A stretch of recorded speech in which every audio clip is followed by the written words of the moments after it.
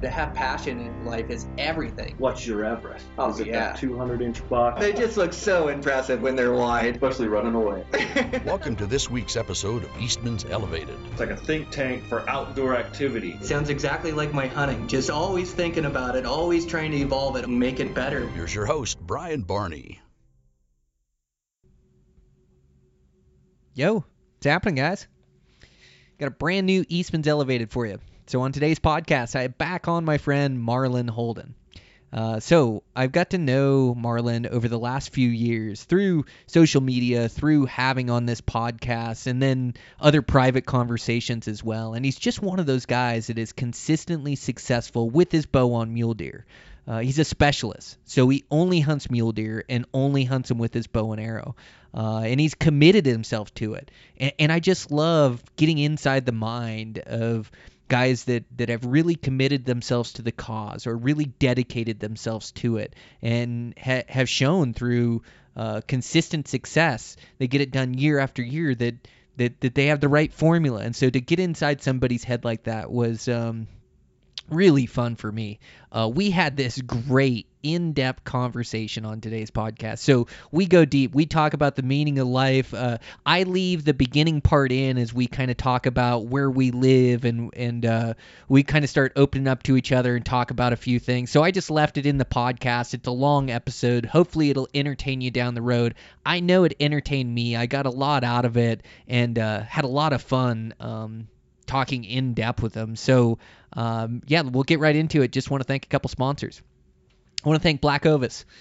Black Ovis, they're an online retail store, so they have all the top brands, everything you could need for hunting season, and they're hunters themselves.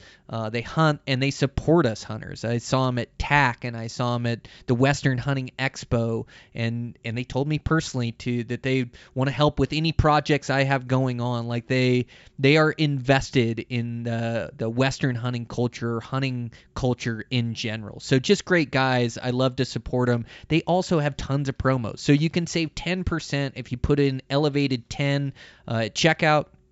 They also have a points deal, and it's not, 1 point equals 5 cents, or, you need 5,000 points to equal $1. It's 1 point versus $1, and you get these points back on every purchase there through Black Ovis. So if you're in the market for anything hunting gear, make sure to check them out. You can get multiple points back, which is going to help you with more purchasing power. Great company, great brands. If you're in the market for any of that, make sure to go check them out at Black Ovis. Also, go check out Camo Fire. Camo Fire is a way to save on hunting gear. So they have 80 different deals that come up every 24 hours. They give up to 70% off on some of these items. And so you can pick up some great gear for a great price. So go check it out over on Camo Fire. I also want to thank Zamberlan Boots.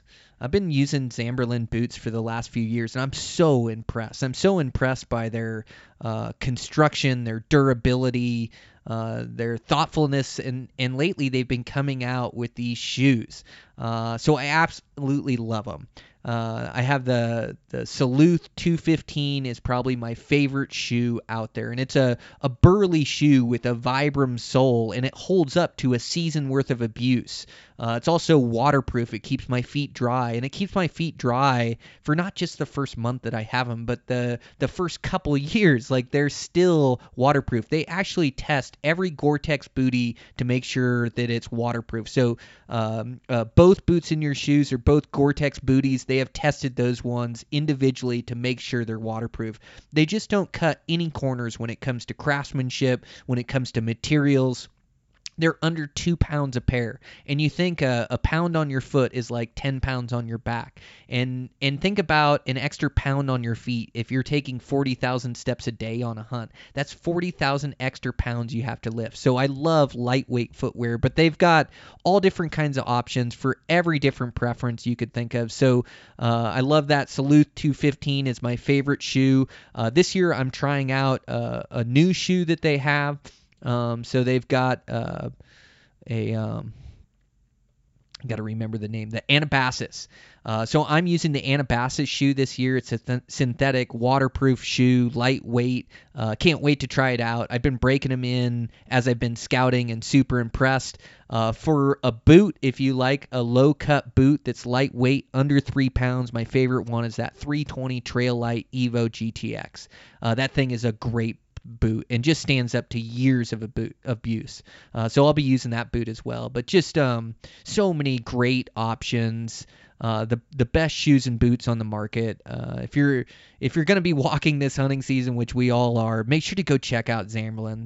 They offer some great footwear.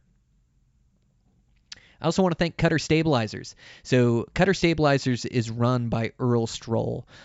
He's a small business owner. He's a bow hunter just like us, and he came up with this idea for Cutter Stabilizers. So I worked with him for, I've been using Cutter Stabilizers now the last 3 or 4 seasons at least, but he's really evolved his construction of these stabilizers to make sure that they're stout and they're going to hold up to our abuse. They're carbon fiber, so they're light. You can add 1 ounce increments to them. He also has a sidebar adjustment on it or attachment on it that'll hook up a sidebar, and I've been shooting a sidebar for the last 10 years. Helps so much on stability, on the hold of the bow, and also the reaction of the bow. So I'm shooting a 15 out front, I'm shooting a 12 in back, I'm shooting 6 ounces out front, I'm shooting 10 ounces in the back. So I pretty much add a pound to my setup, but the thing just holds rock solid.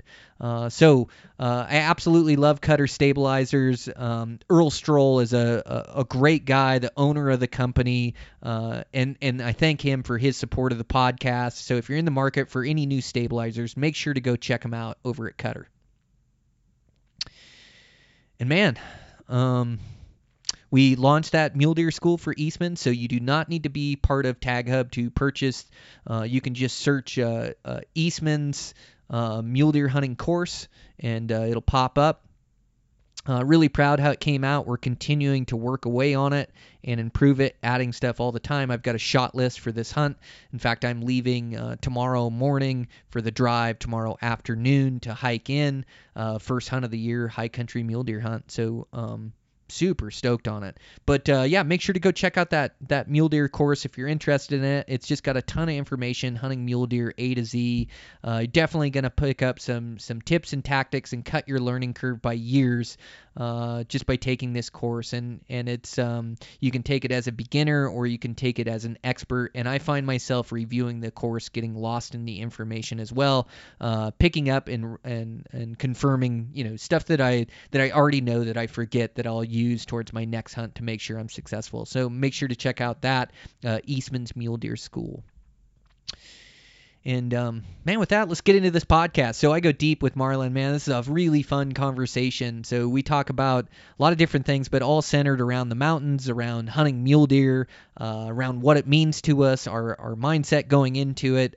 Just a great, fascinating conversation. So I really appreciate Marlin being so honest and open on the podcast and coming on and sharing his time. We talk for, this podcast is almost 2 hours long, so it's a long one for you guys. But I really had a lot of fun.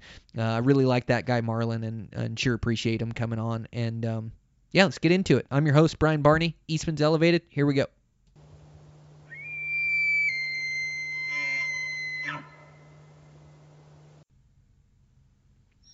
Hey, brother. Can you hear me good? Oh, I got you perfect. Okay, cool. For whatever reason, I wasn't able to sign in on my computer. I don't know why, but it's letting me sign in on my phone. These programs seems like you got to hack into the matrix to be able to get on, and then they always want to update or something. It's crazy. Dude, it's so weird. If you were to look at my screen right now on my computer, it's going in this circle. I'm like, why? Well, my username and password, and it's just sitting here going, unfortunately, Skype's not available right now. I'm like, I'm on Skype on my phone.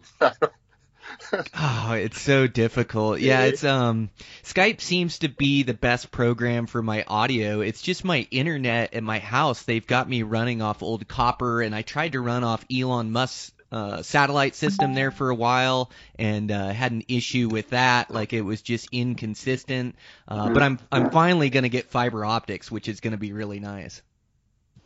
Oh, that's cool. Yep. So. Are you like are you out in the sticks or what? What's your Where are you? Kind of, yeah.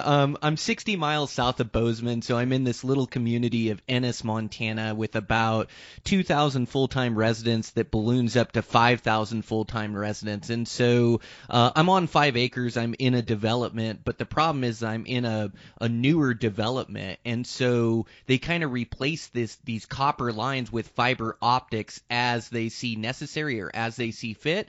And so since we're a new development, we still have good copper wire, so we're like the last development to get fiber optics. You realize, gosh, you live such a blessed life. Oh, dude, it's so awesome to be able to live in this small community, to raise my girls here, to have a good school, and then the view out my house is looking out at these 11,000 foot peaks. Man, I am so fortunate. Like life is just a little bit slower around here, a little bit more relaxed. It's such a great place to live. What did I do wrong? You're questioning everything. Like, it's so funny because we pick our path, right? We all pick our path. And in a lot of ways, I feel like I picked such a great path. Like I feel really fulfilled. I'm super happy. I'm following a dream, and I work according to, like, you know, for the most part, I would say I work according to like what I desire. It's interesting though, because of my business, because of my art gallery, I have to be in like a crazy high traffic, high net worth place. Otherwise it doesn't work, right? But I live in this place that requires so much money, and the gallery nets pretty well.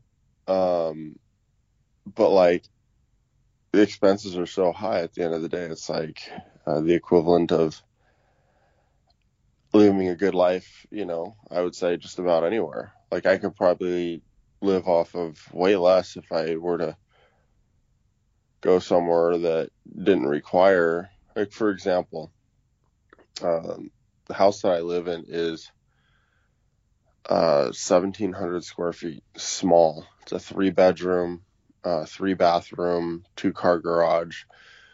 It's got a 20-foot cement slab in the back, no front yard. I'm in a cul-de-sac with, 10 other houses. It's like $6,000 a month. Wow. Plus a gate fee. The front gate is like $1,200 a month. It's a gated community. So like, and then you got taxes and all that crap on top of it. It's like for me just to like have a house that, and trust me when I say this, if you FaceTime me, like my house is, nothing special inside. Yeah, it's got granite countertops and stainless appliances. It's like, okay, most people that work hard or whatever, I don't know what to say about it. It's not anything that I would imagine that your house doesn't have, right? Like your house is probably going to look better on the inside than mine does. And then you have this view and you have this land. You can go out back and probably shoot your bow. That just doesn't exist here. I mean, I'm in Orange County, Southern California, where I got to drive, 15 minutes to shoot my bow. Thank goodness I found a few places I can actually shoot it around here, because people see you, they're kind of like, whoa, what are you doing? And it's interesting because like my goal is to like, it's like I'm doing it in reverse or something, because my goal is to, I want to buy like a small ranch. I want to buy, a couple thousand acres and literally let somebody graze some cattle on it and have a little house away from the cow shit part of it, and be able to drive down a dirt road in total serenity and be able to freaking just call it a day. Like that's what I want to do. Have a little archery range on it. Have a couple horses, have a couple dogs, maybe a tack room on it with a freaking couple cats. Like, just like I want to slow it way down and call it way different and be, an hour out of town somewhere, maybe even 2 hours out of town somewhere. Like that's my vision of what, 20 years from now can look like. And the funny part about it is, Brian, is that in 20 years from now, I'll be over 60 and I might not be able to live that kind of life for a long time before I need somebody else's help to do it. So it's like, what am I doing? I don't know. I guess sometimes I have those moments where, I just think about it. It's a self-reflection. That's all. Yeah. But dude, so rad to like be on the phone with you right now. I haven't talked to you and it seems like way too long. And I put out this message the other day just talking about who do you know that has over 50 mule deer bucks with their bow? Do it yourself, unguided. And it's funny because like I got no responses. And then I'm like, I think Brian does. Like I put that out there, and I want to say over 2,400 people saw my story, and it's not like that's a lot because Instagram cuts it off at the knees. But out of 2,400 hunters, there's like nobody had heard of anybody, and I thought that was odd. I'm like, people were mentioning, I'm sure, Chuck Adams has 50 kills. And I'm like, I'm not talking about 50 kills. I'm talking about 50 mule deer. Cause like, I have hundreds of kills of pigs and sheep and axis deer and stuff when I lived in Hawaii, but that was like for food. I'm talking about mule deer. Like how many mule deer, like has, somebody dedicated themselves to killing. And that was cool that you were the only guy that I found that has killed 50. And I'm sure there's, some more out there. I'm sure there's 100% sure there's sleepers, but like you're totally a unicorn, bro. It was interesting. You are too. And by the way, I'm beaming to have you on the line and be able to connect with you again.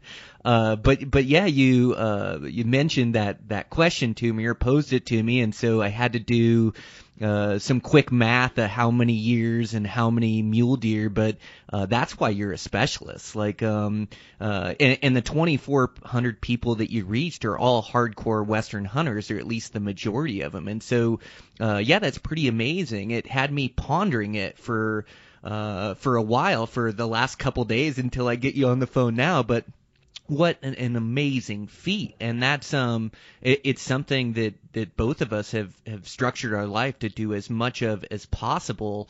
But it's a pretty amazing accomplishment when you sit back and think about it, and think about how few guys really have killed 50 mule deer with their bow, and that experience is the best teacher around. Like it's experience. It shapes our instincts. It hones our instincts in our decision-making process. So we're, when we get a chance at a big buck or we get a stalk on a mule deer, we just start making decisions, and there's 100 of these right decisions that have to go right to be able to arrow that buck. And I think the reason why we have a better chance than most is we've been in a lot of different situations, and we let those hunting instincts guide us, and over time those instincts keep sharpening and keep getting better. And that's not to mention, not only the mule deer that we've killed, but what about the scouting trips and the scouting days? And I know you're scouting hard right now for your hunts coming up this fall, as well as I am, but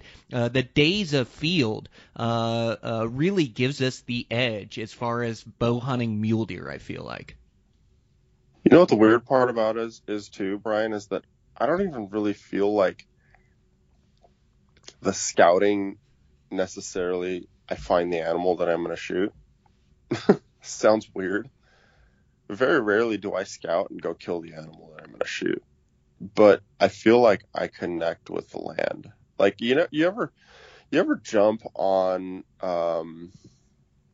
start playing a video game, or you ever like go somewhere new and it just takes you a few days to just feel like you're a part of it, or it takes you a little while to kind of feel like, oh, I'm here, Yes. and it's like you're just kind of like synthesizing. You're kind of like, I'm a tourist, but give me a few days and I'm not going to be a tourist anymore. I'm going to like understand kind of what's going on. It's like scouting is almost that precursor that says, oh, you're plugged in. Oh, it's like there's this information highway that lets you know what's going on.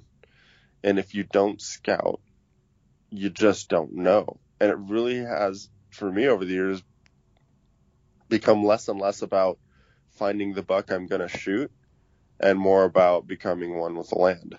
I love that, Marlon. In sync with the landscape. You're absolutely 100% right. As I don't usually find the deer that I'm gonna kill, but it's getting comfortable in that scenario and in that situation and in that landscape. For me, it's getting comfortable with being in the mountains and dealing with weather, dealing with steep terrain, dealing with the climbs, being able to camp out there, and like you said, like getting in sync with it. And over the years, like I've realized, why I hunt.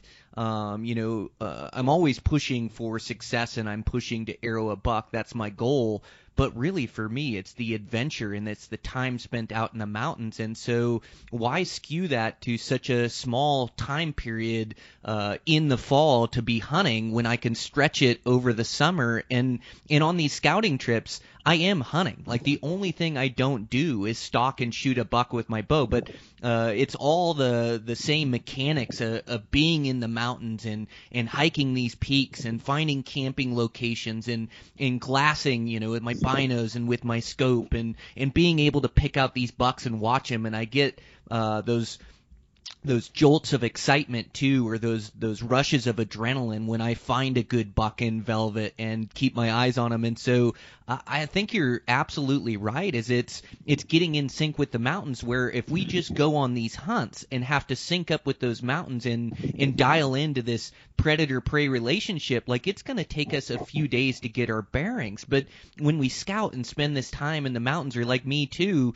like trail running for me is being in the mountains. And I've just found that I love it so much that I want to spend as much time as I can. But you're right, you spend that time and you really get synced in with your environment. So when you show up to hunt, you're dialed in and ready to get after it. Yeah. So this is going to be one of the very first conversations I'll ever have with another human being.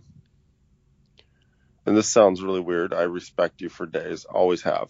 But this is one of the very few conversations that I'll respect from here on out for years to come, because I always consider my source. Unless somebody has a sensibility or a keen intuition that has the ability to match or exceed mine, very rarely do I heed advice. Very rarely do I sit there and go, okay, I'll listen. I'll totally listen, because I have this philosophy and I live by it. It's, if you're green, you're growing. If you're ripe, you're raw. If you think you know too much, you're going to stop growing and you're on your way to death. Like, you got to always stay listening. But very seldom do I ever hear something where it's like, ooh, that makes a lot of sense. Usually it's kind of like, wow, there's a lot of inexperience talking there, and that makes no sense at all. You should not go that way. That's a bad stalking route. Or why would we go over there? The wind's going to start here in the morning, and we don't want to, be out of the shadows. We want to be in the shadows. Like, we want to go to the other side of the mountains, so that way, as we're walking this ridge, we can look at the bedding areas, like, and just my mind is like, it kind of just like yours. It has to think different. It has to think different if you're gonna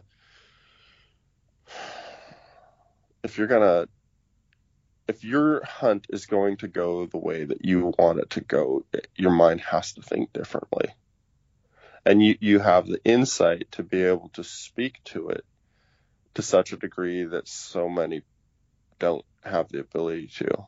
And so you hear often a lot of people's opinions going back and forth.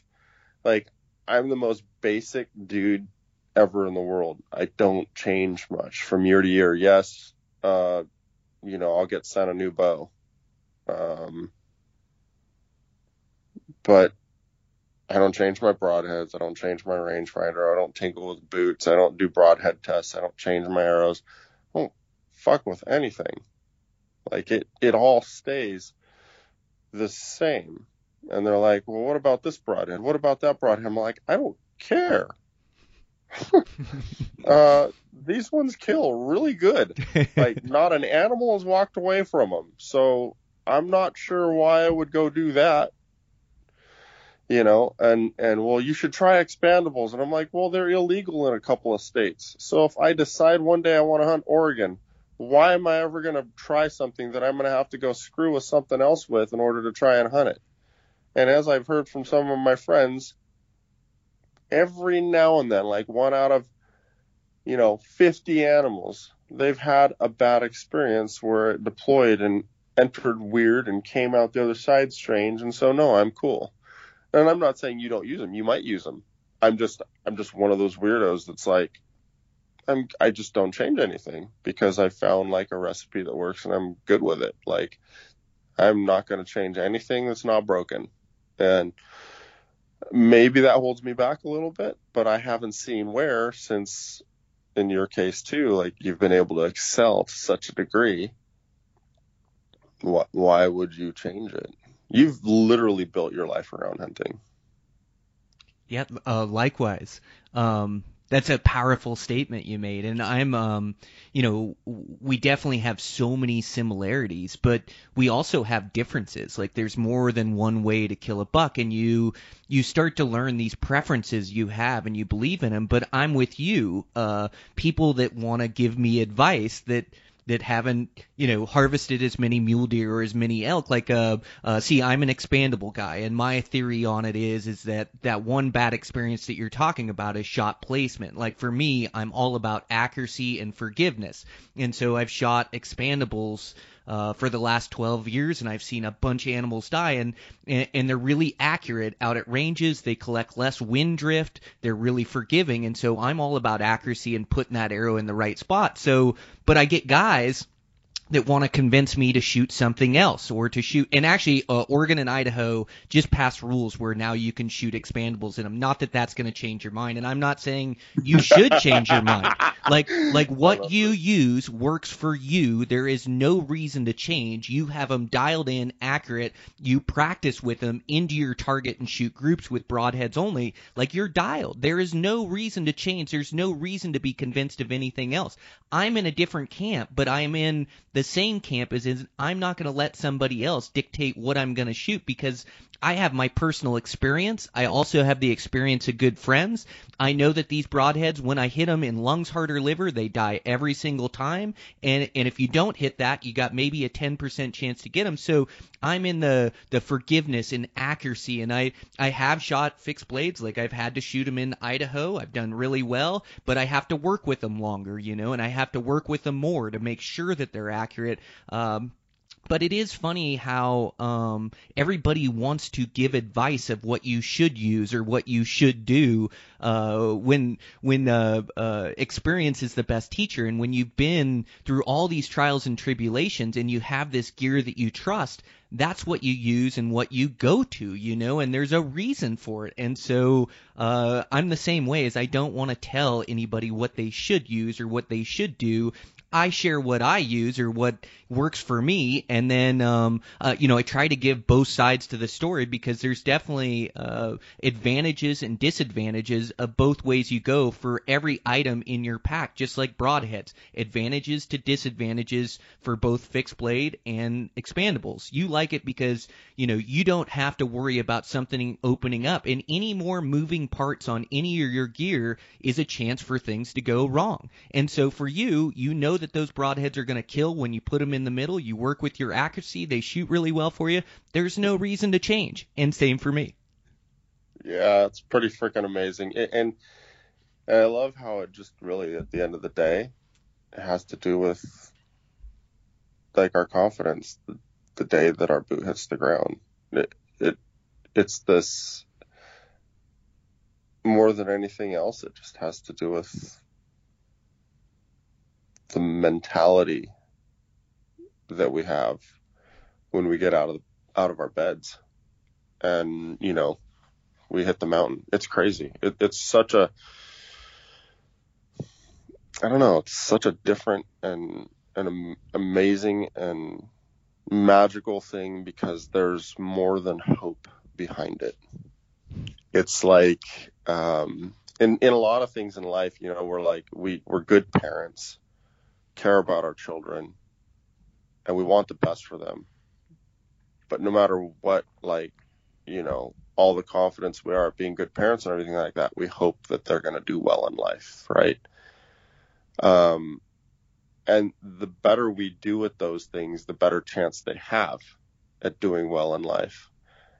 And I just feel like, you know, it's no different with hunting or anything else. It's like we're going to just work so hard to try and keep things in a place where we've controlled as much as we can to make sure that the outcome turns out a certain way. And, you know, we're going to pour our hearts into it. And hopefully we end up where we want to. And the more and more years stack up, we're like, no, this is a recipe. We're going to go make bread today. And it's really cool.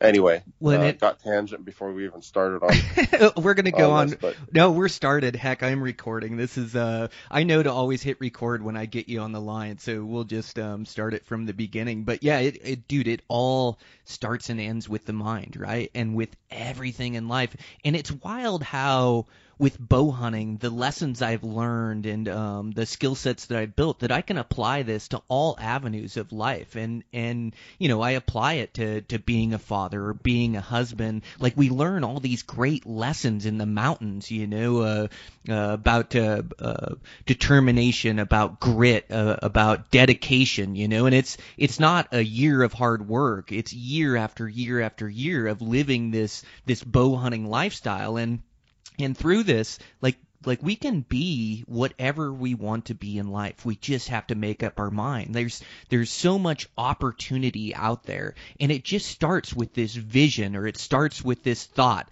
of, I want to be great at bow hunting mule deer. Now, it isn't something you can do in 1 day, 1 week, 1 month, 1 year, but it's something that you can work towards this higher goal. And if you continue to put in the work day after day, you start to improve your skill set, and you start to build this recipe that you're talking about, right? And so, like, starts and ends with the mind, and that goes from prior to the hunt, preparing the hunt, on the hunt, after the hunt, and also just like trying to build this recipe that works for you. And your recipe is a touch different from mine, but being a student of the game, like your analogy earlier about learning, and when you quit learning, you die. And I think it's such a great analogy, is that you have to be a student of the game. And so when I talk to you, I'm actually taking pages from your book, like they're your style of hunting, as we're so similar and we have a bunch of things that tie together, we also have these differences. And so when you speak, I listen, and you may have some preferences, or we have to build how aggressive and how patient we're going to be, and where we're going to be patient, where we choose to stalk or where we don't choose to stalk, how we cover country, how we glass. Like, there's so much involved in there, and me and you have both built our separate recipes through 25 years of bow hunting mule deer, but then I get to take a page from your book, and I get to apply it to my own hunting where it fits in and goes, you know, Marlon really likes to hunt and kill these deer in their beds. I need to look for more of those opportunities to kill these bucks before this wind switches around. That's a page from your book that I can put in mine, that I can improve my hunting. And so, you know, guys out there nowadays, it's the information day and age, and I believe it's the good old days of mule deer hunting. Like I hear guys talk about the 70s and all the big muley bucks that are around, and I'm sure it was great hunting. But in today's day and age, with all this information we have, there's still great opportunity out there, and there's great opportunity. And even though there's more hunting pressure out there, and hunting pressure is definitely an element of our hunting, there's still this possibility to go find your own experience out there and not see humans, or find your own experience and find your own bucks. And usually the bucks are where the humans aren't, at least the big ones. And so as you start to find these locations, you start to have more and more success. But wholeheartedly agree with you. It starts and ends with the mind, and you can do anything you want to do in life. You just have to set your mind towards it and start working towards this macro goal. Yeah, it's absolutely so true, Brian. A couple things kind of hit home. You'd spoken about hitting the mountain, and one of the things that I feel like living in the mountains on a consistent basis has taught me more than anything else is humility. Like it teaches me how truly unprepared I am. And I don't know if you feel this way or not, because you arguably, I would say you live in the mountains. I have to drive 7 hours just to get to a mountain where I'd even consider hunting. And so I have to be very intentional about the way I spend my time in order to be there. But when I'm there, like for example, any of the high country for me is, anywhere between 14 to 16 hours away. But I'll go at least 4 times a year, and I'll stay a minimum of a week to 10 days each time.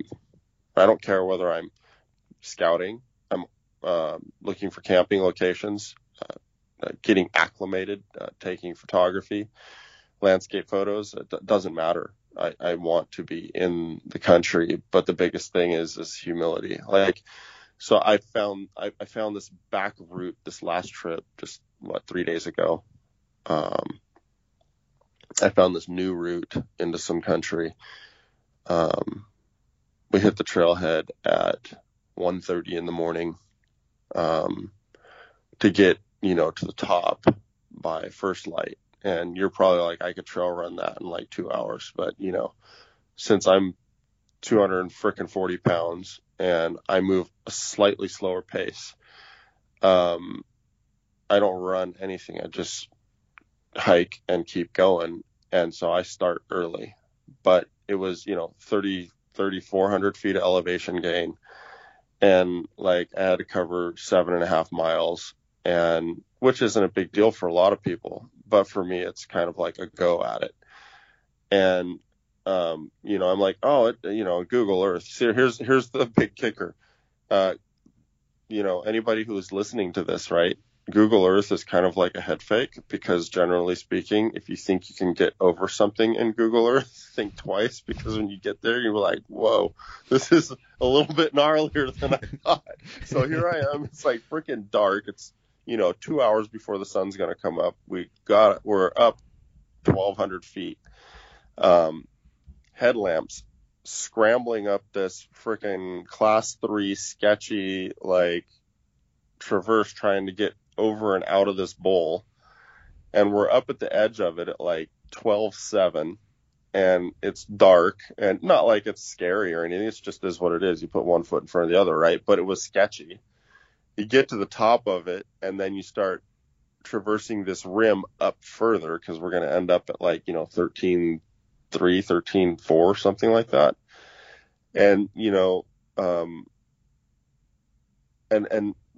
we started down in the timber. So the one section was pretty mellow. You're going through trees and whatnot, which is not a big deal. And then you get out of the trees, and then you start traversing into the high country. And then, you get to these sketchy sections that where on Google Earth, it looks like it's literally 50 feet, but in reality, it's probably more 300 yards, and it's sketchy. And, it's in the dark. And I guess that's where I was bringing it back to this humility thing. I'm always humbled, no matter how much I work out, or no matter how much I train, or no matter how much I think I'm in good shape, or no matter how much I think I'm ready. The mountains just always say, you know what, Marlon, you will never be ready for me. No matter how ready you think you are, you will never be ready for me. And I'm going to allow you to be in my presence right now. But know that your clock's ticking. It's not going to be forever. So hang on to every single day you got here, because it's a blessing to be in this sketchy spot right now. And stay humble, because that's your place. Like, no matter how confident you are, like if your confidence is wavering and you're just not this necessarily confident person that goes through life just feeling like you can accomplish whatever you want, I think the mountains are going to make those people leave their hunts early. And the best thing that we could do, with the age of the internet, and after COVID, it seemed like, hunting and everything, everybody wanted to get outdoors, and it surged, and we saw a lot more traffic in the mountains. It's a whole different kind of ball of wax. It's almost like, we don't want any more people in the mountains. I don't want to encourage any more people to come do this. But at the same time, if that's going to happen, like, let's encourage people how to do it, at least, in what way we could deem as potentially a better way to do it than go about it just doing dumb things that end up screwing it up for the rest of us. Skylining, seeing somebody hunker down on a buck and continuing to come get closer to see what's going on. Silly, goofy moves that really can be avoided, that, people shouldn't be trying to just run around pushing bucks all over country on opening morning when the thermals haven't shifted yet, and screwing a bunch of other people up on stocks. There's little things that we can do to just help. If people are going to be in the country, let's treat each other with respect. Let's do it right, and always remain humble, because the country will humble us. And the people that don't have the confidence, help them push through barriers to allow them to know that it's possible. You just have to believe it's possible. I don't know, just something you said there when you were talking a while back, it just made me think of that. And then the other thing is, I had to jump into this. I didn't have to. I jumped into bow hunting, 16 years ago with this kind of this dream of pursuing this monarch of the mountain. Mule deer represented, I don't know, whenever I just saw big snow-capped mountains with alpine and sagebrush, my heart started to beat faster. I'm like, what are these creatures? They're just freaking epic in every way. You see a big buck turn its head to look back, and you and I can both think of many times in our life where we've seen that view. And I know you feel that way about elk too. Where you're just like, wow, I just don't know that there's anything on earth that does that to me. Like a pig doesn't do it. An axis deer doesn't do it. A mouflon ram doesn't do it. For me, an elk doesn't do it. Antelope sure as heck doesn't do it. Like a bear, not even close. But a mule deer does it. And I'm like, I'm giddy. I just don't even know that hunting would be not as significant to me if mule deer didn't exist. So I guarantee you, the latter part of my life is going to emphasize and focus on what I can do to give back. As a matter of fact, publicly, I'm going to put this out there if I can. I would love for some way for my artwork to help impact and benefit mule deer. So photographs that I have of the high country or whatever. If it's the right cause and it makes sense, I want to work with people to help better habitat. and help protect mule deer range and help feeding programs and things of that nature with my artwork. I've been meaning to and wanting to get a hold of the guys at Mule Deer Foundation. I've actually, since Miles left, I've actually tried to reach the new chairman. Has not responded to my email yet, and so I'm hoping that I can get a hold of him because I want to do some stuff with them to help benefit mule deer habitat through my artwork.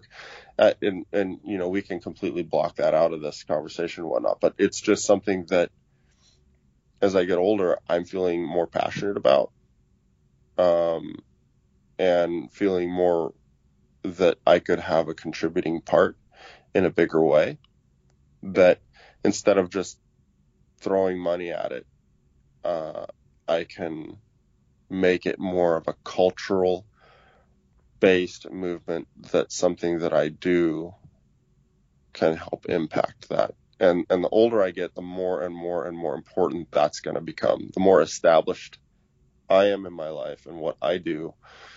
And it's not so much, well, are you going to make it? Can you retire? Is life going to be okay? Where it's going to be like, there's this excess.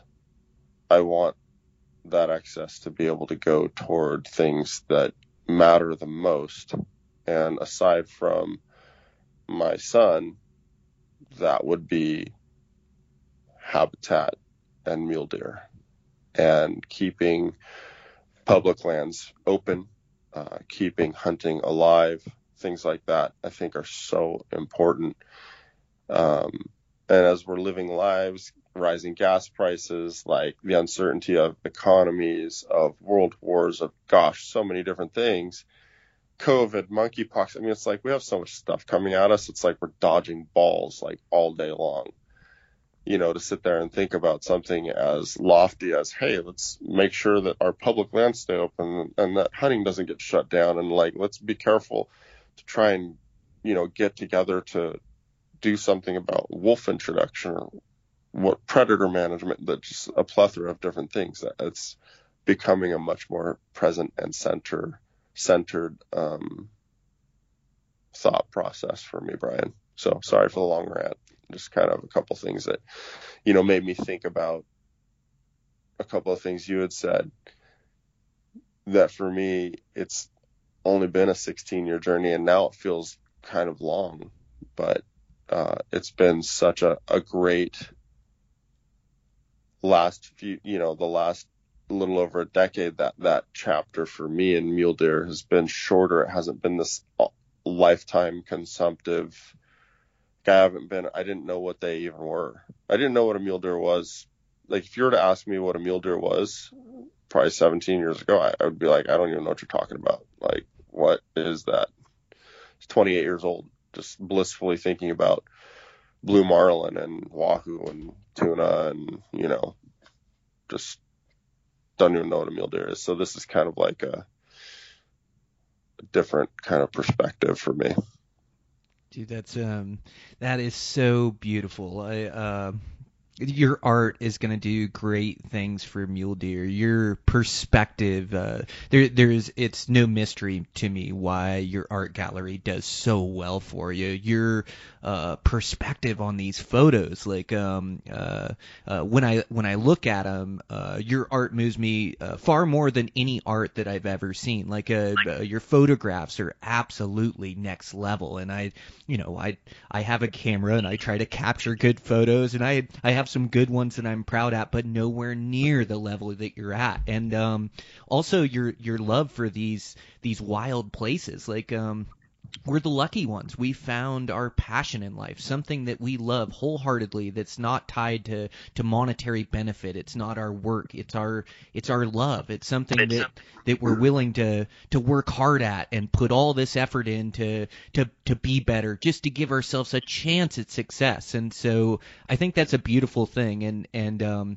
yeah, I definitely, if you don't hear back from Mule Deer Foundation, I'll try to work my contacts as well to put you in contact with with them because I think it'll really help mule deer. It'll really help hunters, and I think more mule deer hunters like me, like finding your art. It's moving the shots that you can get. So there's no doubt in my mind that that'll do great things for mule deer, and I think it's your aura too, like just the way you approach life, the way you approach mule deer hunting, the way you approach your photography.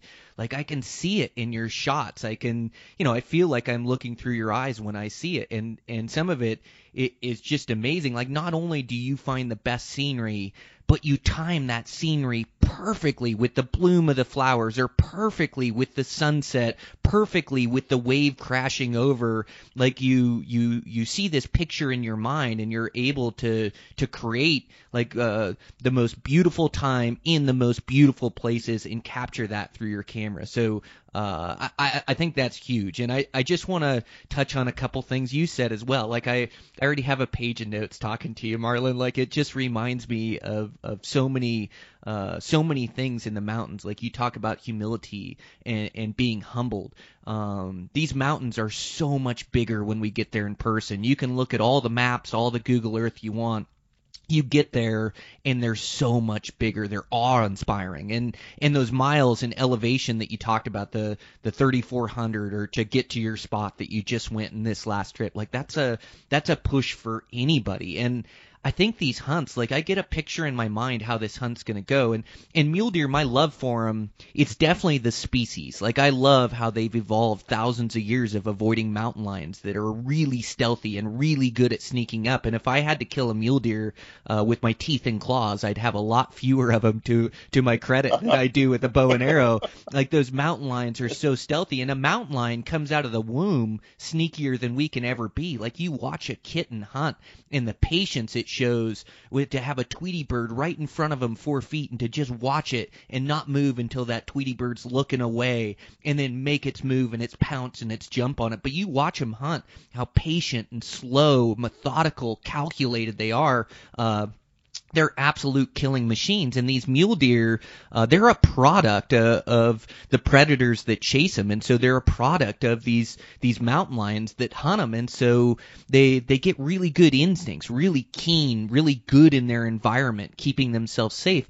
But it's not only the species that I love in a giant mule deer, it's also the habitat it takes me to. And I love all the different habitats I get to go to, the breaks, the badlands, the foothills, the desert, and then the high country is like the crown jewel. The high country is the most extreme environment that you can go bow hunt in. And these mule deer, they live in places where you'd expect to see sheep and goats, and a lot of time you do see sheep and goats up there. They live, in these alpine basins. And you talked about the sketchy nature of the last climb you made to climb out of this basin.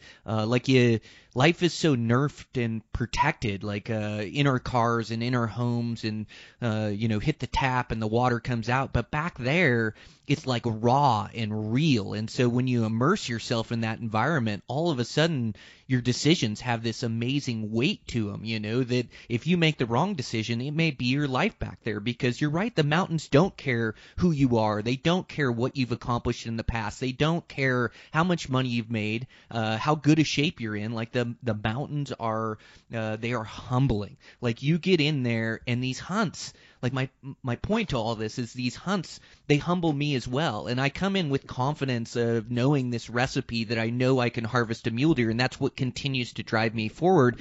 But these hunts are always tougher than I expect. Even going to places I've been before, places I've hunted before, it's different every time you go there, with the weather, the conditions, maybe the basins I'm going to go chase. Like it's different every time I go, and it's always tougher than I can dream up in my head. It's always tougher than I can imagine. That takes this other gear for me. It takes this mental toughness to continue to endure and drive forward. And to be honest, a lot of times on these hunts, I feel like it's mission impossible. I feel like it's really tough to make it come together, and maybe I mess up a stock, or I'm having to go cruise all these miles to try to find this mature buck that's going to make me happy. And sometimes it feels like it's mission impossible to get this done, to arrow a buck in the high country.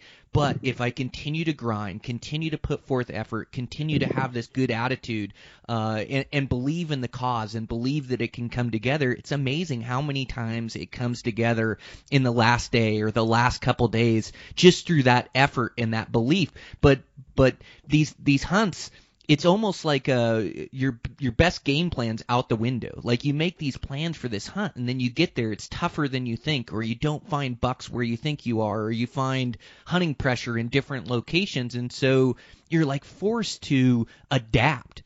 And this adapting on a hunt, like being able to, like, critical thinking and creative thinking, like to be able to come up with solutions for these problems that you're facing on this hunt, and to be able to keep in that good mental space and push forward, like that's the key to being successful, I feel like, is to adapt, evolve, and overcome. Like, none of these hunts ever go as planned. There's even as much confidence as I go in the mountains and knowing that I can get it done, there's still a bit of self-doubt that creeps in here and there that I have to push out of my brain and go, hey, believe in the cause, keep putting forth effort, and also enjoy my experience back there. I wait all year to spend this time back in the mountains, and if I spend, like, I love being immersed in this challenge, and part of the beautiful thing is we have to be in the present moment. Like, so much of life, we're worried about the past, we're worried about the future, we're worried about how to solve these problems, but bow hunting in the mountains for mule deer forces you to be present in this moment, to only think about the now, and that's the beautiful thing about it. But there is self-doubt that creeps in, like, maybe I'm not going to be able to get it done. But hey, Brian, like, you were in the wildest place in the lower 48 chasing a species that you absolutely love. Like, just soak this in, bud. Like, it's not going to last forever. You're not going to be able to be here forever. Whether you're successful or not, soak this in. This is the time that you've dreamt about all year. This is that type 2 fun. And it's not fun all the time. Like, you're grinding, you're doing miles, you're doing elevation. It's tough. Like, I've never been as worn down or exhausted as I have, like, on a backcountry hunt. But this is what you dream about. You're in your spot right now. Like, embrace this and love it and go hard. And a lot of times, more times than not, I come out on top and able to arrow a nice buck in the end. But, man, it's a beautiful thing, this bow hunting mule deer, isn't it? It really is. And it's crazy to think about how, like, if we put our bucks together, we're, well over 100, maybe 120 of them. And I think to myself, you have that many kills in a short time, and we feel like, gosh, is this possible? It makes you wonder what, somebody that's been at it for, a few years and hasn't had success, like what they must feel. And I gotta sit there and tell you, to anybody who would be listening for like that nugget of information, like, the biggest thing you can have is an open heart that's willing to receive, and this unrelenting desire to look yourself in the mirror and say, like, I can do this, and believe in yourself. Just believe. Like, it's not that I'm a badass. It's not that I'm great. It's not that I'm good. I'm not. I'm a human. I'm a simple man that just wants to have good friends and laugh. I love a pat on the back and a high five just like anybody else does.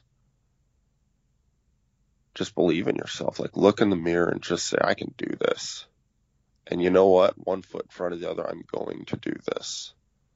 And before you know it, you'll be in that moment of truth where you're coming full draw and you're like, I did this. And really, that's what it is. And, isn't God good? Like, at the end of the day, He gives us free will. We have, for, these moments in our humble lives where, like, I talk about this all the time. The reason why, I chose photography as my path is because philosophically, like, I'm going to go back to this land. For this moment, I'm able to walk around. I'm able to travel to different parts of the world. Like, I was in high country 3 days ago. In 3 days from today, I'm going to hop on a plane. I'm going to Bora Bora for 12 days, Raiatea, Huahine, and I'm going to go to the South Pacific. And I'm going to go immerse myself in that and photograph different things and bring them back for people to see. And then I'm going to go to the Faroe Islands and Iceland and Alaska.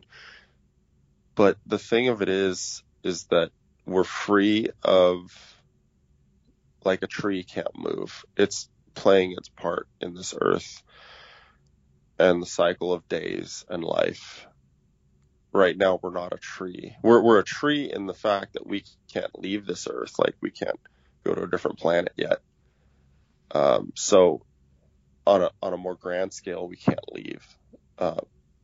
But from an on the ground scale of being conscious of mind, opposable thumbs, a free thinker with free will and the ability to travel and move, we have this ability where our energy is tied to the matter that created us. Like, our life force, what makes Brian, that has your soul, your spirit, your sparkle of life and love for your family, your children, bow hunting, this great community of people that honestly we protect with our lives because it's our identity. Without it, not sure who I would be or what life even means. Yes, my family is everything to me, but outside of my family, who am I if I'm not an outdoorsman? So as I travel the world and I wake up at 3 a.m, 4 a.m, more days than I could ever, to me, it's religion. Like, it just doesn't bother me to wake up because I sit there and I'm able to reflect on the fact that, look at this day I've been blessed with. Like, I'm here to be able to experience the sun coming up and this magical land that I'm in right now, and this moment that I'm able to share with the ethos of this world. That each landscape that I'm in front of, every time I see a sunset, every time I see a sunrise, I realize that I'm looking in the biggest mirror I will ever look at. Because when I die, I'm going to go back to this earth. And I'm going to be a part of this earth in a very physical and real way with my ashes. My entrails, my heart, my lungs, my bones, everything will go back to this earth. And when I look at a mountain, when I look at the sea, when I look at the sky, it is everything that I am. It is everything that you are. That you are looking at yourself in every single way you could ever imagine. The ground you walk upon, the ridge that you traverse, the mountain that you climb, that is the past lives and the past energy force of what it is that was our forefathers and the people before us and those that have come before us, that we can reflect on ourselves when we look at every single mountain or every single piece of the world that we see, and maybe we might love it more and respect it more, and that it resonates within us to a greater degree because it is us. We are it. That Mother Earth is us. We are Mother Earth in a very real way. Like, it's not science fiction. You are the earth. And when you look at it with your eyes in the morning after traversing through the dark, like, you're looking at you. And I think that, there's some people that are going to be like, whoa, dude, like, you're way freaking out there. And then there's some people that are going to be like, oh my God, there's this aha moment. I am. Man, it definitely speaks to me. Like, what a great way to look at all these wild places that we go. I haven't thought about it that way. I have like this deep appreciation for it. Like, man, it's like life is a trip. You couldn't make this up. You couldn't make up the way the grass blows in the wind, the way the trees are, watching the birds, watching the mule deer. Like I love being immersed. Like, and I'm especially present. Like it's tough for me to find the beauty when I'm in the concrete jungle or when I'm in these buildings. Sure, there's beauty there, and it is the same earth that it is out in the wild, but there's something out in the wild that connects with me where I just appreciate it more. And if you take it in, like there's being in the mountains, and then there's like this appreciation of the mountains, and like man, I'm standing in a wild place to watch this mule deer out there, or even if it's a squirrel or a bird or whatever it is, like this place is wild, to look at the grass and the trees and the cliffs and the basins and to be able to look at all this and then be part of it. Like the reason we survived as humans is our ability to hunt, our ability to bring meat back for ourselves and for our tribe. Like part of that excitement, that buck fever that we get, that's tied to our DNA of survival for the last 200,000 years, or however many thousands of years that we've been around as humans. But there's something in this predator prey relationship where it's the most intense interaction you can get with nature. Like it's one thing to look at, but to be immersed in this hunt, in this challenge, I feel like I'm alive. I feel like I appreciate things around me, and I yearn for this interaction, this intense interaction with nature. And the most intense interaction with nature I found is with a bow in my hands, and it's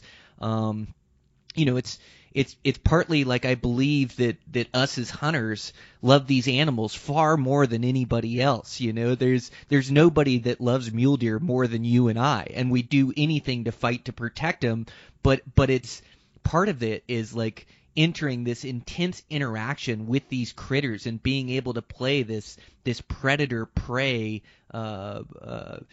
game that we play. It's not even a game, but this interaction, to be able to take part of that is like a special thing, to be able to spend these days chasing these critters. And they're crafty, like we were talking before. It's like the ultimate challenge, both physically and mentally. It's taken me to my limits far more than running a marathon or an ultra marathon or anything else. It's just different. And I really like that interaction I'm able to get with these species, my interaction I'm able to get with these mountains, and really makes me appreciate not only the time I get to spend there, but the life I get to live, the life I get to have, to see these wild places and have this perspective where I'm immersed in it, but this perspective of this love for it. Like I think that's a beautiful thing, and that's what I strive for. And the longer that I bow hunt mule deer, I love chasing big ones. I love this interaction with it, but more than that, I love like just being in the mountains, being able to do it, successful or not. Like this adventure part of it, or this immersion part of it is like part of what I love. And the older I get, I appreciate my time being able to be in there and get those intense interactions, and that's what I'm striving for in life. Like that's what I truly love, and I think it's in that same vein of what you're talking about. It so absolutely is. I couldn't agree with you more. It's like you're literally, you take words out of my mouth, because, and I know that, a lot of listeners are thinking the same thing, right? They can feel that, because they feel that's why we all as hunters, that's why we take to the field. It's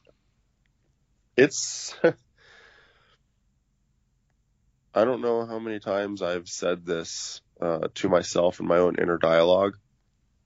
I have this burning freaking desire to be successful. Like, I want to be successful.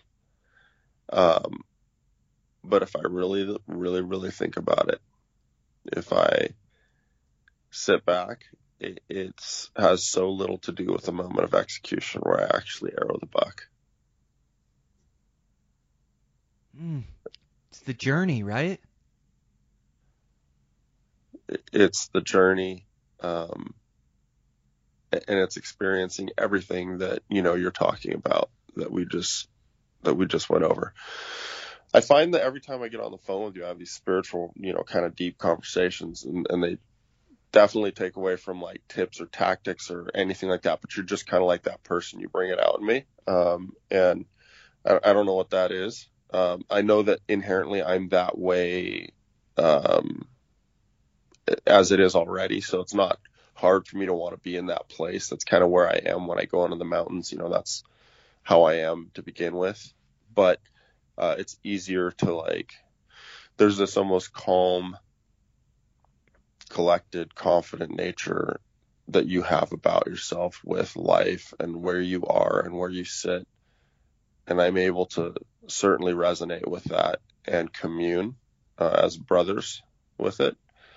And so, because I'm on my own so much, and because I spend so much of my time alone, it's really nice to kind of be able to have these conversations and hone in and kind of really focus on, a little bit of the why behind why we do it, and a little bit of the, the reasoning.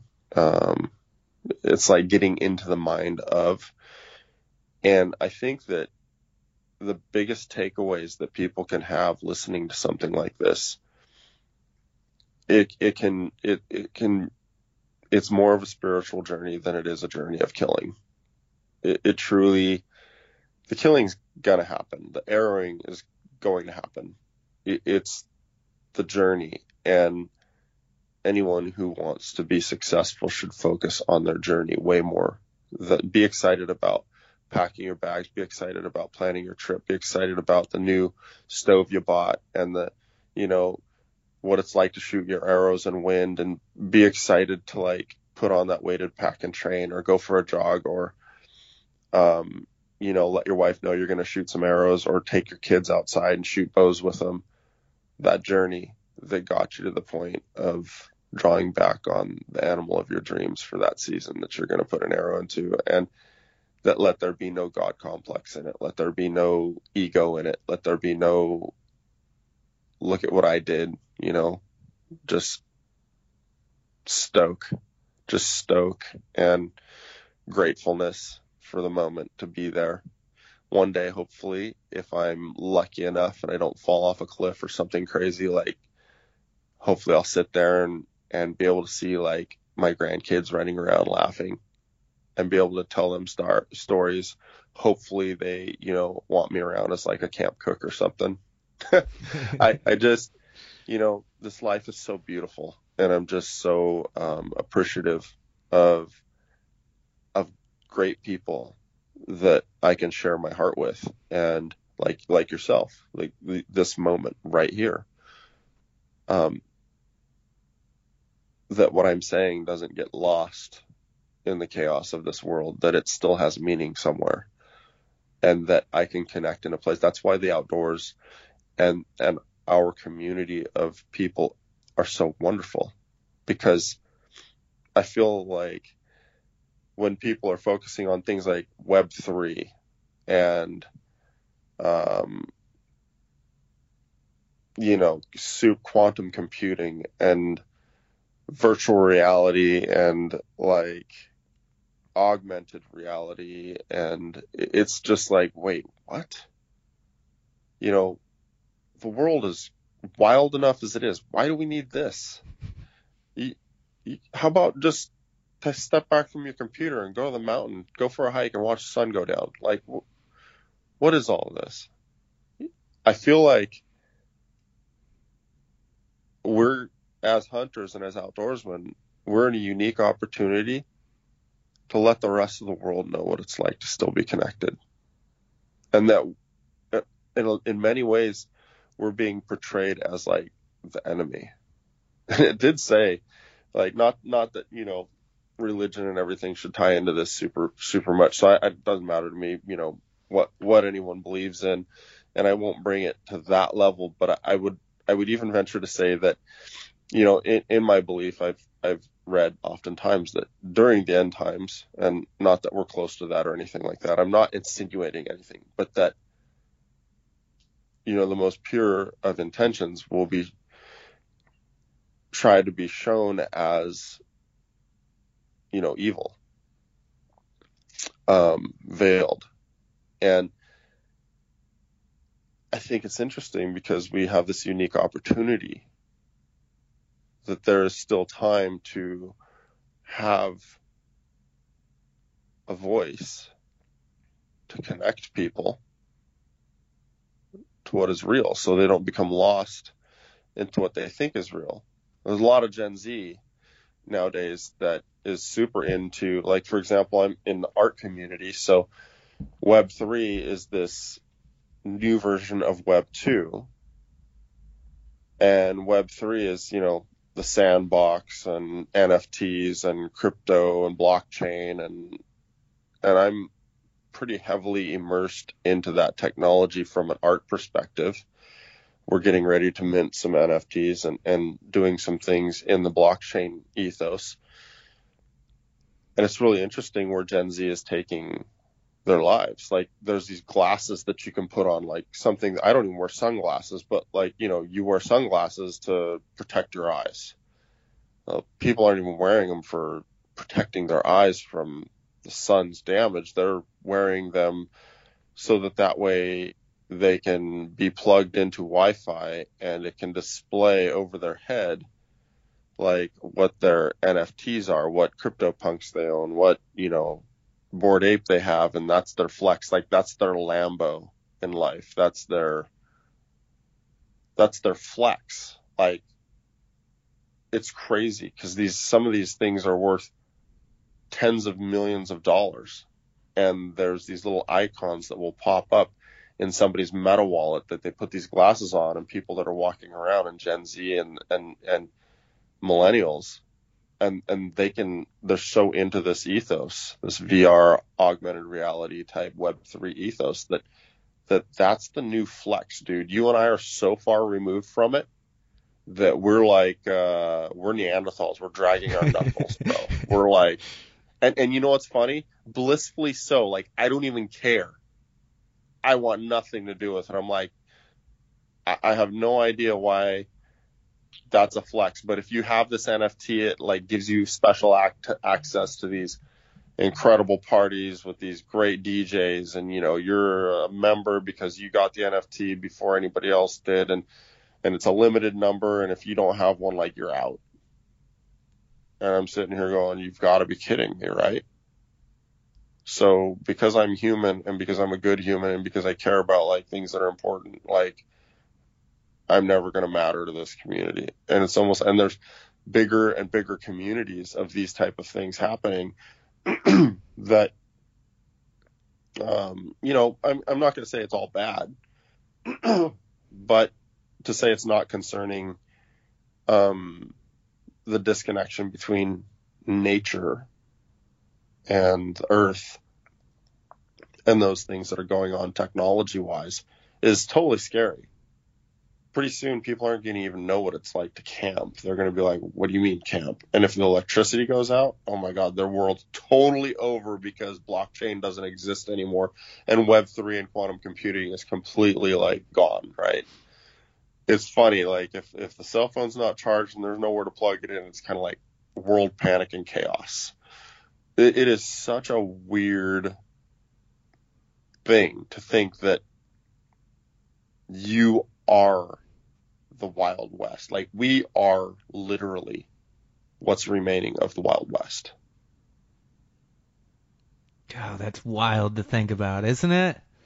That is crazy. So far removed from the wild world, and I could even make a case for a lot of the world problems. Or, I think like the goal in life is personal happiness. It's to find your path through life, and it's to enrich the people around you that you love, your family and your friends, and you can't enrich people's life unless you find your own happiness first, unless you love yourself first. Like, I think that's such a major key component of it. And the same way, I appreciate these conversations that we're able to have. Like, you we're on the same wavelength, but you almost get me to think deeper about my own life and my own interaction with nature, which is wild. And it's one of the things why we have to share a hunt together and go not only have these conversations, but laugh and joke around and help each other be successful. It'd be so fun to share the mountain with you. So we've got to make that happen. But I enjoy your perspective on things and the way you think about it. You're such a critical thinker and think deep, like with your self reflection about how you can improve your interaction with this world and improve your own life. But I think like back to falling in love with the mountains. I think to be successful, it's not falling in love with the accolades. It's not falling in love with the success of just being there with the mountain. And if I'm being totally honest, I have mixed feelings when I kill a buck. Like you are taking that life, and it's a bit of happiness for achieving my goals. It's a bit of sadness for taking that buck's life. Like it's these mixed feelings as I walk up. I'm not fist bumping in the air. Sure, I get excited when I close a deal on a target buck that I've been working really hard for, but I have these mixed feelings with doing it. And I think it's not about falling in love with the accolades or being a hero or being admired by your community. Like sure, I'm like you. Like I like a pat on the back. I like doing well. I like being successful. I like accomplishing my goals. But more than that, I think the takeaway is exactly what you were talking about is falling in love with the process, not the results. Falling in love with all the little things, the working out, the scouting, the shooting your bow, the looking at maps, looking at Google Earth, the anticipation for a hunt, the excitement of getting your gear together and knowing you're going to immerse yourself in the mountains. Like I think to be successful at hunting mule deer, you have to fall in love with the entire process, and it's a lifestyle. It's not just 1 week out of the year, and maybe you only get a week or two to hunt a year, but it's more than that. It's 365 days of working hard towards these goals, but it's falling in love with it. Like when I'm running the trails, like it's a bit of paying my dues to the mountains, but it's being immersed in the mountains where now I've just fallen in love with it, and it's a part of me. Like trail running isn't something I have to make myself do. It's something I'm drawn towards, something I feel that I want to do, that I love doing. And it's weird to fall in love with something that takes such hard work, but that's falling in love with mule deer hunting. Like it takes so much hard work and effort. It's a type 2 fun, and these hunts are tough.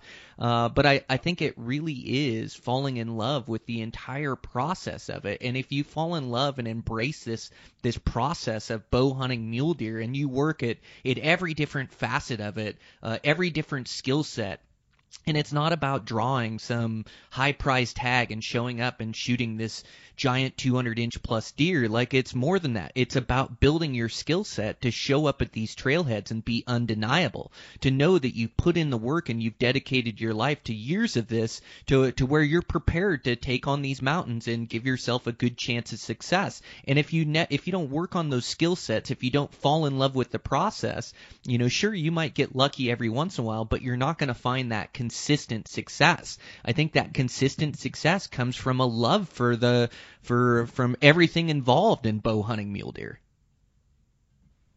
Yeah, it does. It's not. It is definitely. It is not a lack of love. It's not a desire to kill. I have no desire to kill. You hit home when you said you have mixed emotions and mixed feelings. I'm not going to lie. Like, there's times that I walk up on a deer, and not because it's big or not mostly because I see my own life passing by, and I see these moments that are so precious. They're so incredible. Like, I'm not going to be past being a grown man and saying that I'll shed a tear. Like, my eyes will get watery. I'll see everything just passing by. And I'm just humilitous and grateful, like totally thankful. And like, to take it off of a serious note here, I mean, if we get in person, I'm not sure what you're going to think, because I'm the biggest freaking goofball on planet Earth when I'm with, anybody on the mountain. And probably because I lack socialization so much that when I'm around somebody, they're probably like, whoa, dude, like freaking calm down. I'm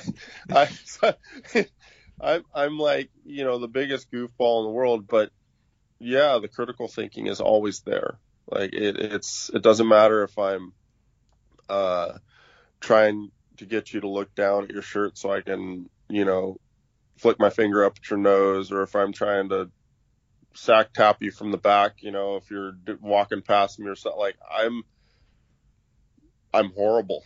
I'm like the mountain bully. A lot of my friends call me the mountain bully because I'm bad. You're going to have fun for sure with me.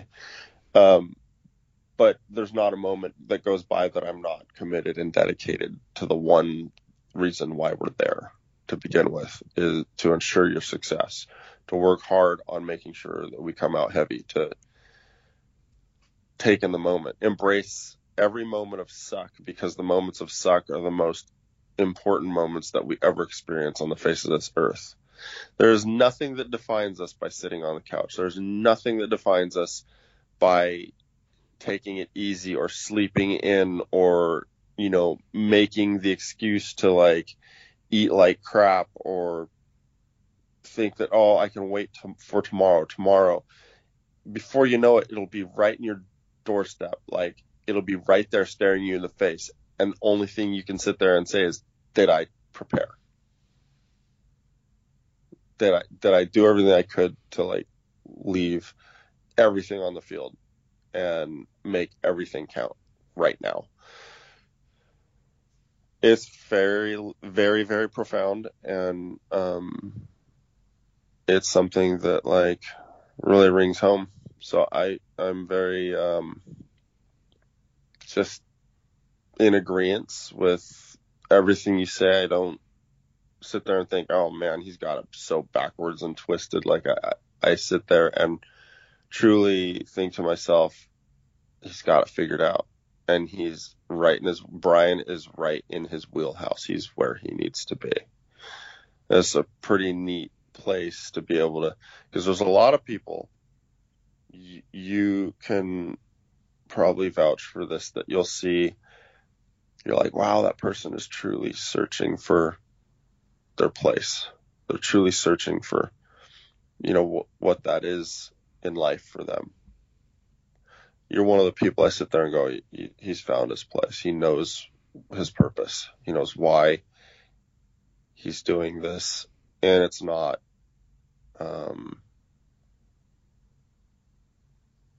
it's not a guess for him. It's interesting that as we go along this journey, that we have this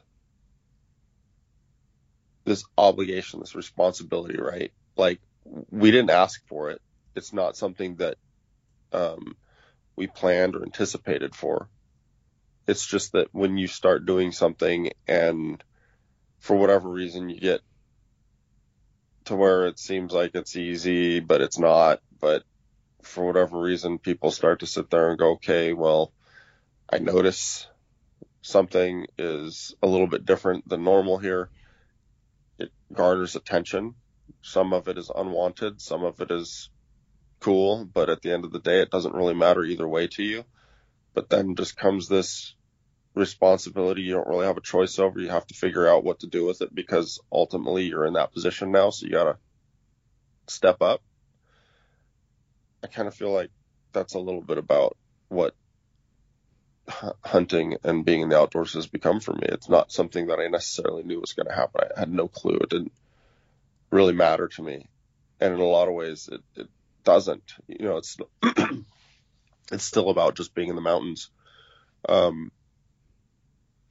but trying to be in a place where I can care about things a lot more than just about my own experience, and helping usher in others' experiences and being encouraging and setting the right tone and helping others to know that, with passion and with love, with dedication and commitment and enjoying that journey, that they can also be that very same version of themselves and find themselves in this thing that is so great that we call bow hunting.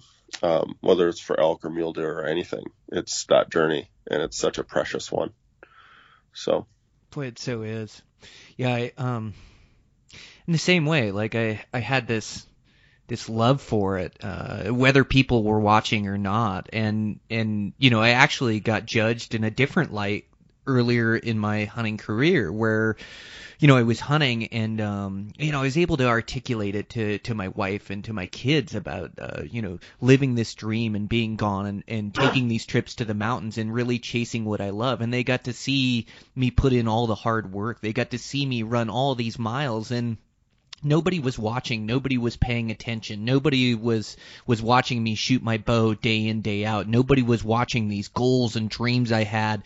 Nobody was watching me run these marathons and ultra marathons, preparing for these tough hunts. My wife and kids did. They could appreciate it and supported me, but I almost got judged in an opposite light, where people thought I was neglecting my family or neglecting my work to go do this bow hunting, and would look at me in a negative way. And now, after I start to find success and I start to be the bow hunt, these same people that had this negative viewpoint of me now say, that's amazing. He goes on these adventures. He's still a dad, still a husband. So this perception totally changed about me. And you're right. I didn't set out for that. I did it for this love of it. This, I found what I loved in life, and I really enjoyed the entire process. So I started working at it. And same thing in the hunting industry. I started sharing these stories through writing, and this writing, it's another medium where you really get to think about your word choice and what you're saying and really craft it to be able to get your point across. And it started resonating with guys. Or I started this podcast 7 years ago now, where I just got on a mic and I started talking, and I didn't know what I was doing or what I was even talking about, but I was talking about my love for this.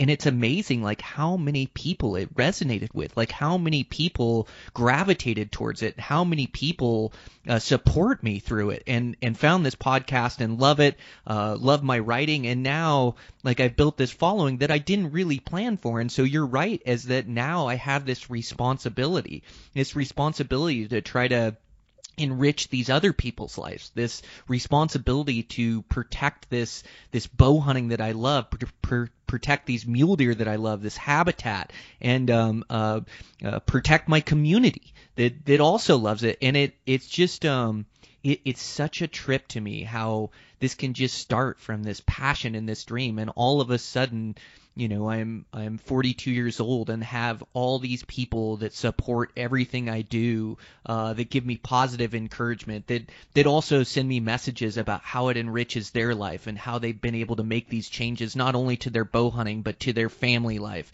to be better husbands, to be better fathers. Like, that is a powerful thing. Not only when you start making your own life better and you find this joy and happiness and this love for yourself. And I've been able to, like you said, build my identity around this, build my confidence through this. And then I've been able to apply it to other facets of my work life and other facets of my life with my friends and my life with my family. And this was all taught just through this love of wild places and this love of this wild interaction with nature. And I've been able to learn all these lessons from it. And it does, like, I get, a bit hippy dippy or introspective when I talk about it or when I think about it, but all those feelings are so real to me, and they've been so real to me for the last 20 years. And the only thing that changed is more people are listening. Like, I've been able to get this voice, where people pay attention to what I'm saying or pay attention to how I'm living my life and want to emulate it and find happiness in their own lives. And to have such great impact in my one chance at life here, and to find what I truly love to do, like, it's just been such an amazing journey. And not only do I want to continue to help guys find their own happiness, to help my daughters find happiness in their life, and to find success or define their passions and things that they can, define their ambitions and their dreams and to have these goals and to find their own happiness. But now it's after I find my own, now I can help other people, and it's just amazing to get a voice like that in a community that I love, and it's like nothing I planned on, and it's something that just grows little day by day, and what an amazing life that we get to live, Marlon. It's just out of this world. It is special. It is very special. It doesn't always come in a pretty package with a bow on it, but it is very special, and I'm appreciative of it every single day.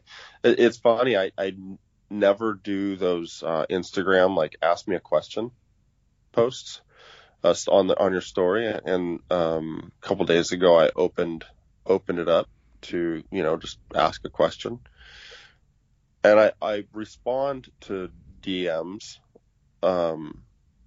quite a bit. Like it's almost it's a giant time grab to try and respond to the DMs. Like the DMs kind of get out of control. It's almost like you turned into like some thoughty thirst bucket on social media because you're a good bow hunter, Brian. Like I know you get it too. It's weird. Like you're desirable in some way because you have something. So I usually respond to DMs, but I open it up to this ask me a question thing, and it was really cool to watch how it's not like the public answers that you give, it's the results down the line that people give you back, like their success stories. Hey, I did what you were talking about, I heard it on this podcast, or when you respond to that DM, I went back and, I located that buck and here he is. And if I could go back and show those, I'll tell you right now, that's why I do it. And that's why I opened it up, and I did that the other day. I already got messages back of I've located the biggest buck I've ever found using the tactics that you were talking about, or now I understand what you mean when you say roll your feet. Like, it's funny because I haven't taken my boots off on a stock in 15 years, dude. Like, I don't take my boots off. They're the most important tool that I have. Like, next to my bow or my back, like, it's all important, but like, I'm not taking my boots off. That is goofy. To me, that's the goofiest thing in the world. People are going to be like, what do you mean you don't take your boots off? I'm like, I don't take my boots off. Like, why am I going to take my boots off? If I don't have my boots on, I can't really cover any ground or get anywhere or do anything. People are like, well, how do you get in close? I said, I don't need to take my boots off to get in close. I just get in close. And it's like lost on. It's like this huge question mark over their head. Like, what do you mean? I said, it's not about the sound. You're going to make sound. It's about the sound you make. Nature, there's sounds all around you. It's happening all the time. There's sound everywhere. And that, like, totally, like, that, I think that's probably one of the biggest things that people are like, well, what do you mean? You know, it totally freaks them out. And they're like, okay, I don't understand that. You're going to have to, like, you know, make a video series on this because, like, everybody takes their feet, their boots off. Everybody wears bare feet. I'm like, those are goofy. Like, I've tried to use those before, and all they do is collect a bunch of crap underneath them. And next thing you know, you're walking on all the crunchies that you don't want to crunch. Like, I don't wear those either. You know, I just use my boots. That's it. Just use my boots, and I take it easy and get in and arrow the buck. And so that's interesting to kind of like do my best to share information and critically think and help others think outside the box and really be a part of a community that I care so much about, to help them. I've gotten hate on the other side of it. I've gotten hate. Why are you teaching people how to do this? We don't need any more people being any better. There's few animals as it is. There's units that are getting, and it's like, gosh, calm down, stop. Think for a moment. Like, people are going to be out in the woods no matter what. I'd rather help be part of the solution in making sure that people are out there doing the best they can to want to improve and learn and become better at their craft, than not be a part of the solution, just be a part of the problem and be one of the lurkers in the shadows that hates. I'm going to do everything I can to be a literal ray of light in the world. And anything that has to do with anything negative, I choose to just push it away. I don't need it, because we allow energy in. We choose who we become and what we are. And I'm going to choose to be everything that I feel in my heart is good, and that won't hurt others, that will add to people's lives. I've taken a stance in my life that in order for me to want to do something, it has to add to somebody's life. It does not behoove me, make me feel like a better person, make me feel like I'm getting ahead, to use anybody ever. I get no satisfaction out of it. I don't care about your hunting spot. I don't care about, what kind of bucks you can help me kill. I don't care about how I can get ahead off of leapfrogging from your back. Like, I want to do it on my own. And if somebody is gracious enough to say, out of love, man, I want to share something with you, it's really special to me. Like, I want to be able to hold that sacred. Like, when we go hunting together, I want to hold that sacred. It's not because I want to learn something that you can give me that I couldn't do on my own. I want to commune as brothers and do something as tribal members in a society of hunters that provides for their families in a different way, to be able to commune with that brotherhood, and on a greater scale on these social media platforms, be able to be a part of a solution that is much greater than myself, to do something for a community that I'm passionate about and that I love. And I think that's really where I kind of, draw the line. That's where I stand today. Such a great line to draw. It's and it's such a fulfilling life to live your life that way. I just really resonates with me, like, not letting that negative energy in, like choosing what I let in and what I don't, choosing the life I want to live. And man, that's a beautiful thing, and a fulfilling way to live your life is to look at things that way, how it's gonna either help or enrich somebody's life, or I'm not gonna do it. I'm not gonna take part in it. And those you sent me some photos. Oh my gosh, those things are amazing.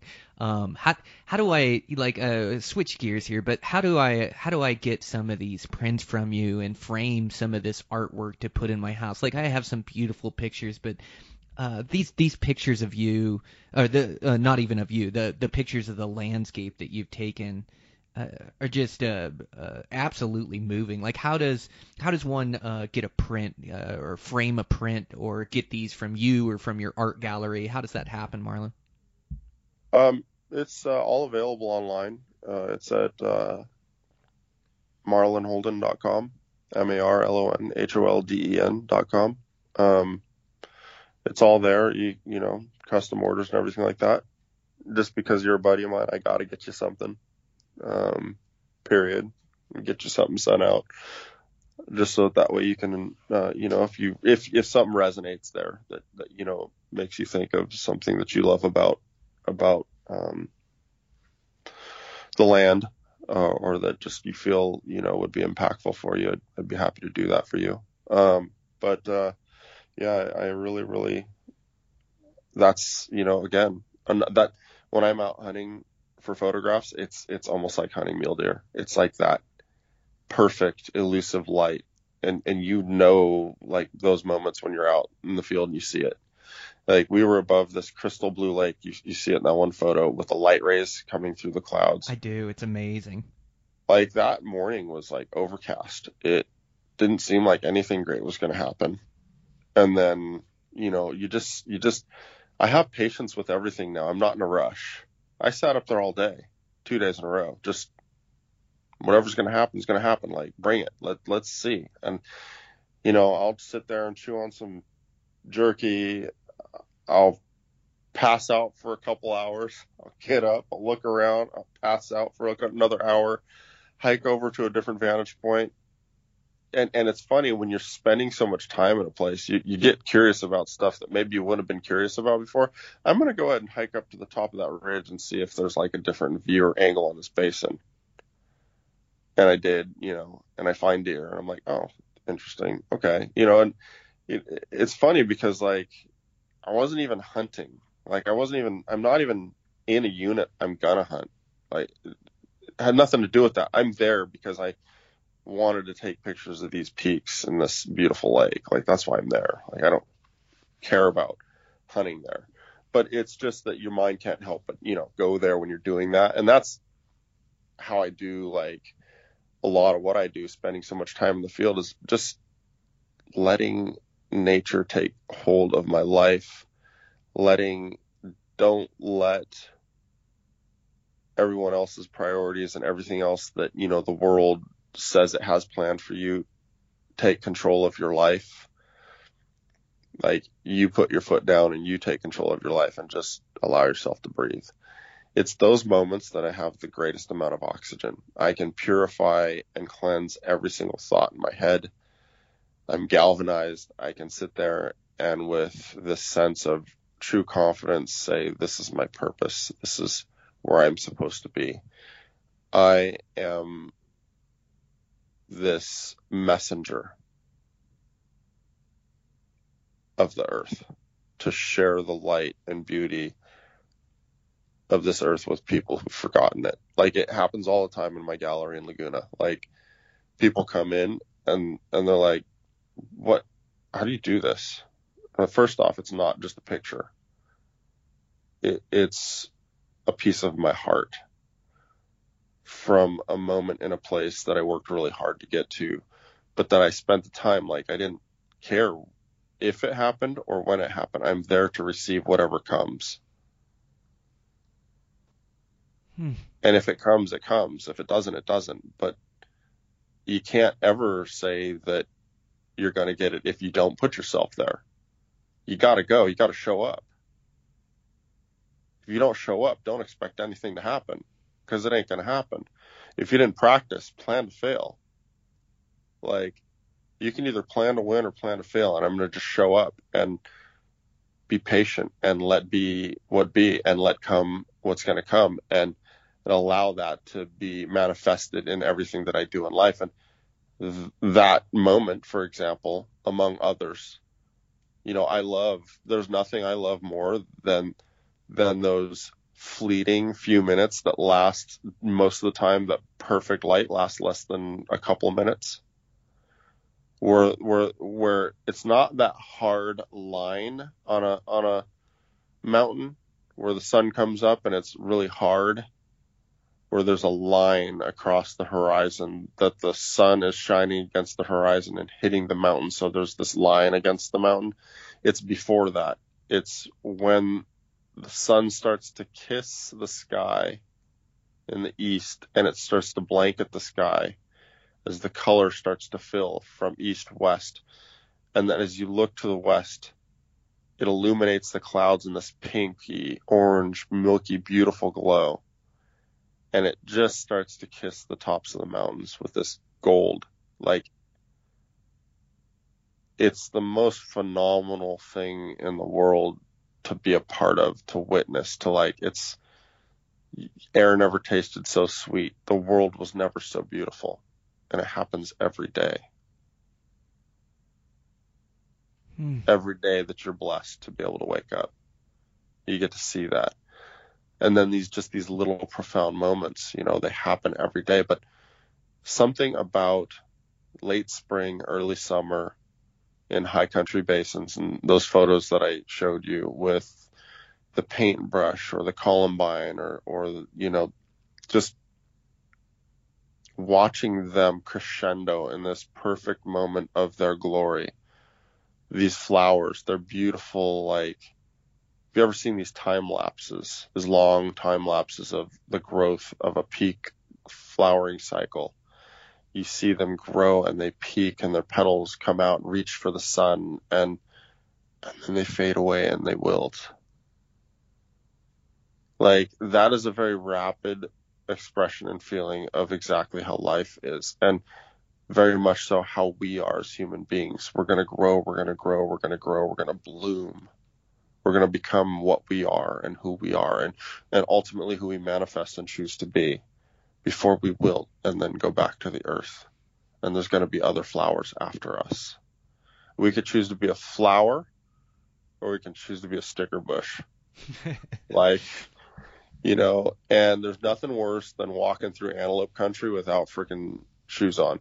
Like, when those little bullheaded round suckers get in your heel, like, man, they will make you jump like your kid's Legos on a freaking hardwood floor. Like, all I want to do is go see the wildflowers, man. And hunting beautiful light for me around the world in these different places is just as rewarding as arrowing a big mule deer. Just as rewarding. Man, I'm definitely gonna implement that some in my photography and implement it in my hunting as well. Like just like quite possibly. Well, I know it's the deepest conversation that I've had on Eastman's Elevated, and quite possibly one of the deepest ones I've had in life. Like, it's so fun to hear your perspective and your love for things and how you look at the world. Like, you're definitely on the right path, and you're definitely leaving this positive impression on the world. Like, you're definitely a flower and not a sticker bush. So it's, let that be the takeaway. That's it, man. Seriously, I really enjoy these conversations, and I really appreciate you, and we just need to touch bases even more often than we do, and definitely share the mountain together. But I can't tell you how much I appreciate you. The feeling's mutual, Brian. And before we get on, like, I didn't even know you started pressing record. I'm like, oh God, what did I say in the first 10 minutes? You know what I mean? But whatever, it is what it is. I sit there and I think to myself, I don't ever intend for them to get super philosophical and super deep. Like, I'm totally down to have a conversation where we just talk about tactics and mule deer and strategy, and like, we can set it off to where one day the tone is just, what do you do? And that's totally cool. But you definitely bring it out in me. This is definitely an arena for me where that is allowed to thrive. So I'm very appreciative of that. And, your time and allowing me to share a moment with you on Eastman's Elevated, be a part of what you're doing, Brian. I think you're doing great things, and it's very relevant and plays a huge role in my life, and I'm just appreciative of it. Offline here, when we get done, like, we need to start setting plans in motion and making sure that 2023 we're doing something. Let's do it. It's a plan. All right. Thank you, sir. Let's wrap this thing up, and we'll get on with our day. So thanks again. Yeah, man. Have a great day. You too. All right, guys, that's a wrap. I warned you, we went deep on that one. We it's just it's fun to get in those in-depth conversations of what it means to us and the reason why we do it, and the bigger meaning of life. And I sure find myself as I get older just really appreciating my time in the mountains and reflecting upon my time, and just trying to figure out the why, and trying to find personal happiness in life. Like, it's not easy to be happy in life, and I'm lucky that I have this passion that I love that drives me. I'm lucky that I have this great family that I surround myself with, great friends, but it's not easy, and it takes work. And I'm a student of the game of bow hunting, archery, mule deer. I'm also a student of the game of life, like constantly trying to get better at it. And so anyways, just some thoughts. But I told you we'd go deep on that one, and we sure did. And I'll have Marlon on again. We'll sit down and we'll talk just tactics on hunting mule deer as well, as I know that's so beneficial for a lot of you guys to listen to pick up tips and tidbits there. So we'll do a tactic specific podcast as well, and I'll put that out. But thanks so much. You guys made it till the end, and yeah, I appreciate you listening in. I really appreciate Marlon coming on the podcast. I really enjoyed the conversation. So yeah, I just want to thank our sponsors. Make sure to go check out Black Ovis, internet retail store, Camo Fire. Make sure to go check out Cutter Stabilizers, and also Zamberlin Boots. Oh, and that promo code for Black Ovis is Elevated10. That'll save you 10% off.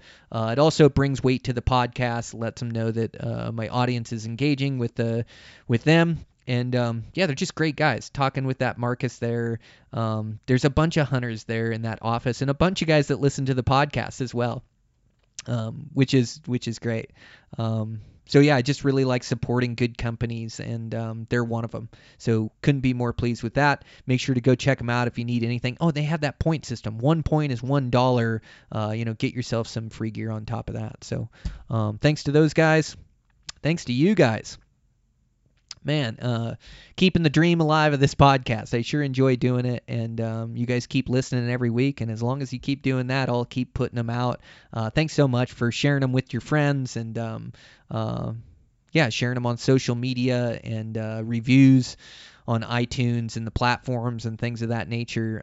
Man, we just really created like this great community through the podcast, and I'm so proud of it, and so happy to be doing it. So with that, I'm going to go cut loose in the mountains. I'll make sure to get you guys an update, or we'll do a live podcast. I'll do some sort of media back there. I know we're going to try to film it. I've got a cameraman with me, so we'll definitely be capturing some video, but we'll try to do some other content while I'm back there, and also try to just cut loose and have some fun and go chase some mule deer. So thanks a bunch, guys. I appreciate you. Keep working hard towards your goals.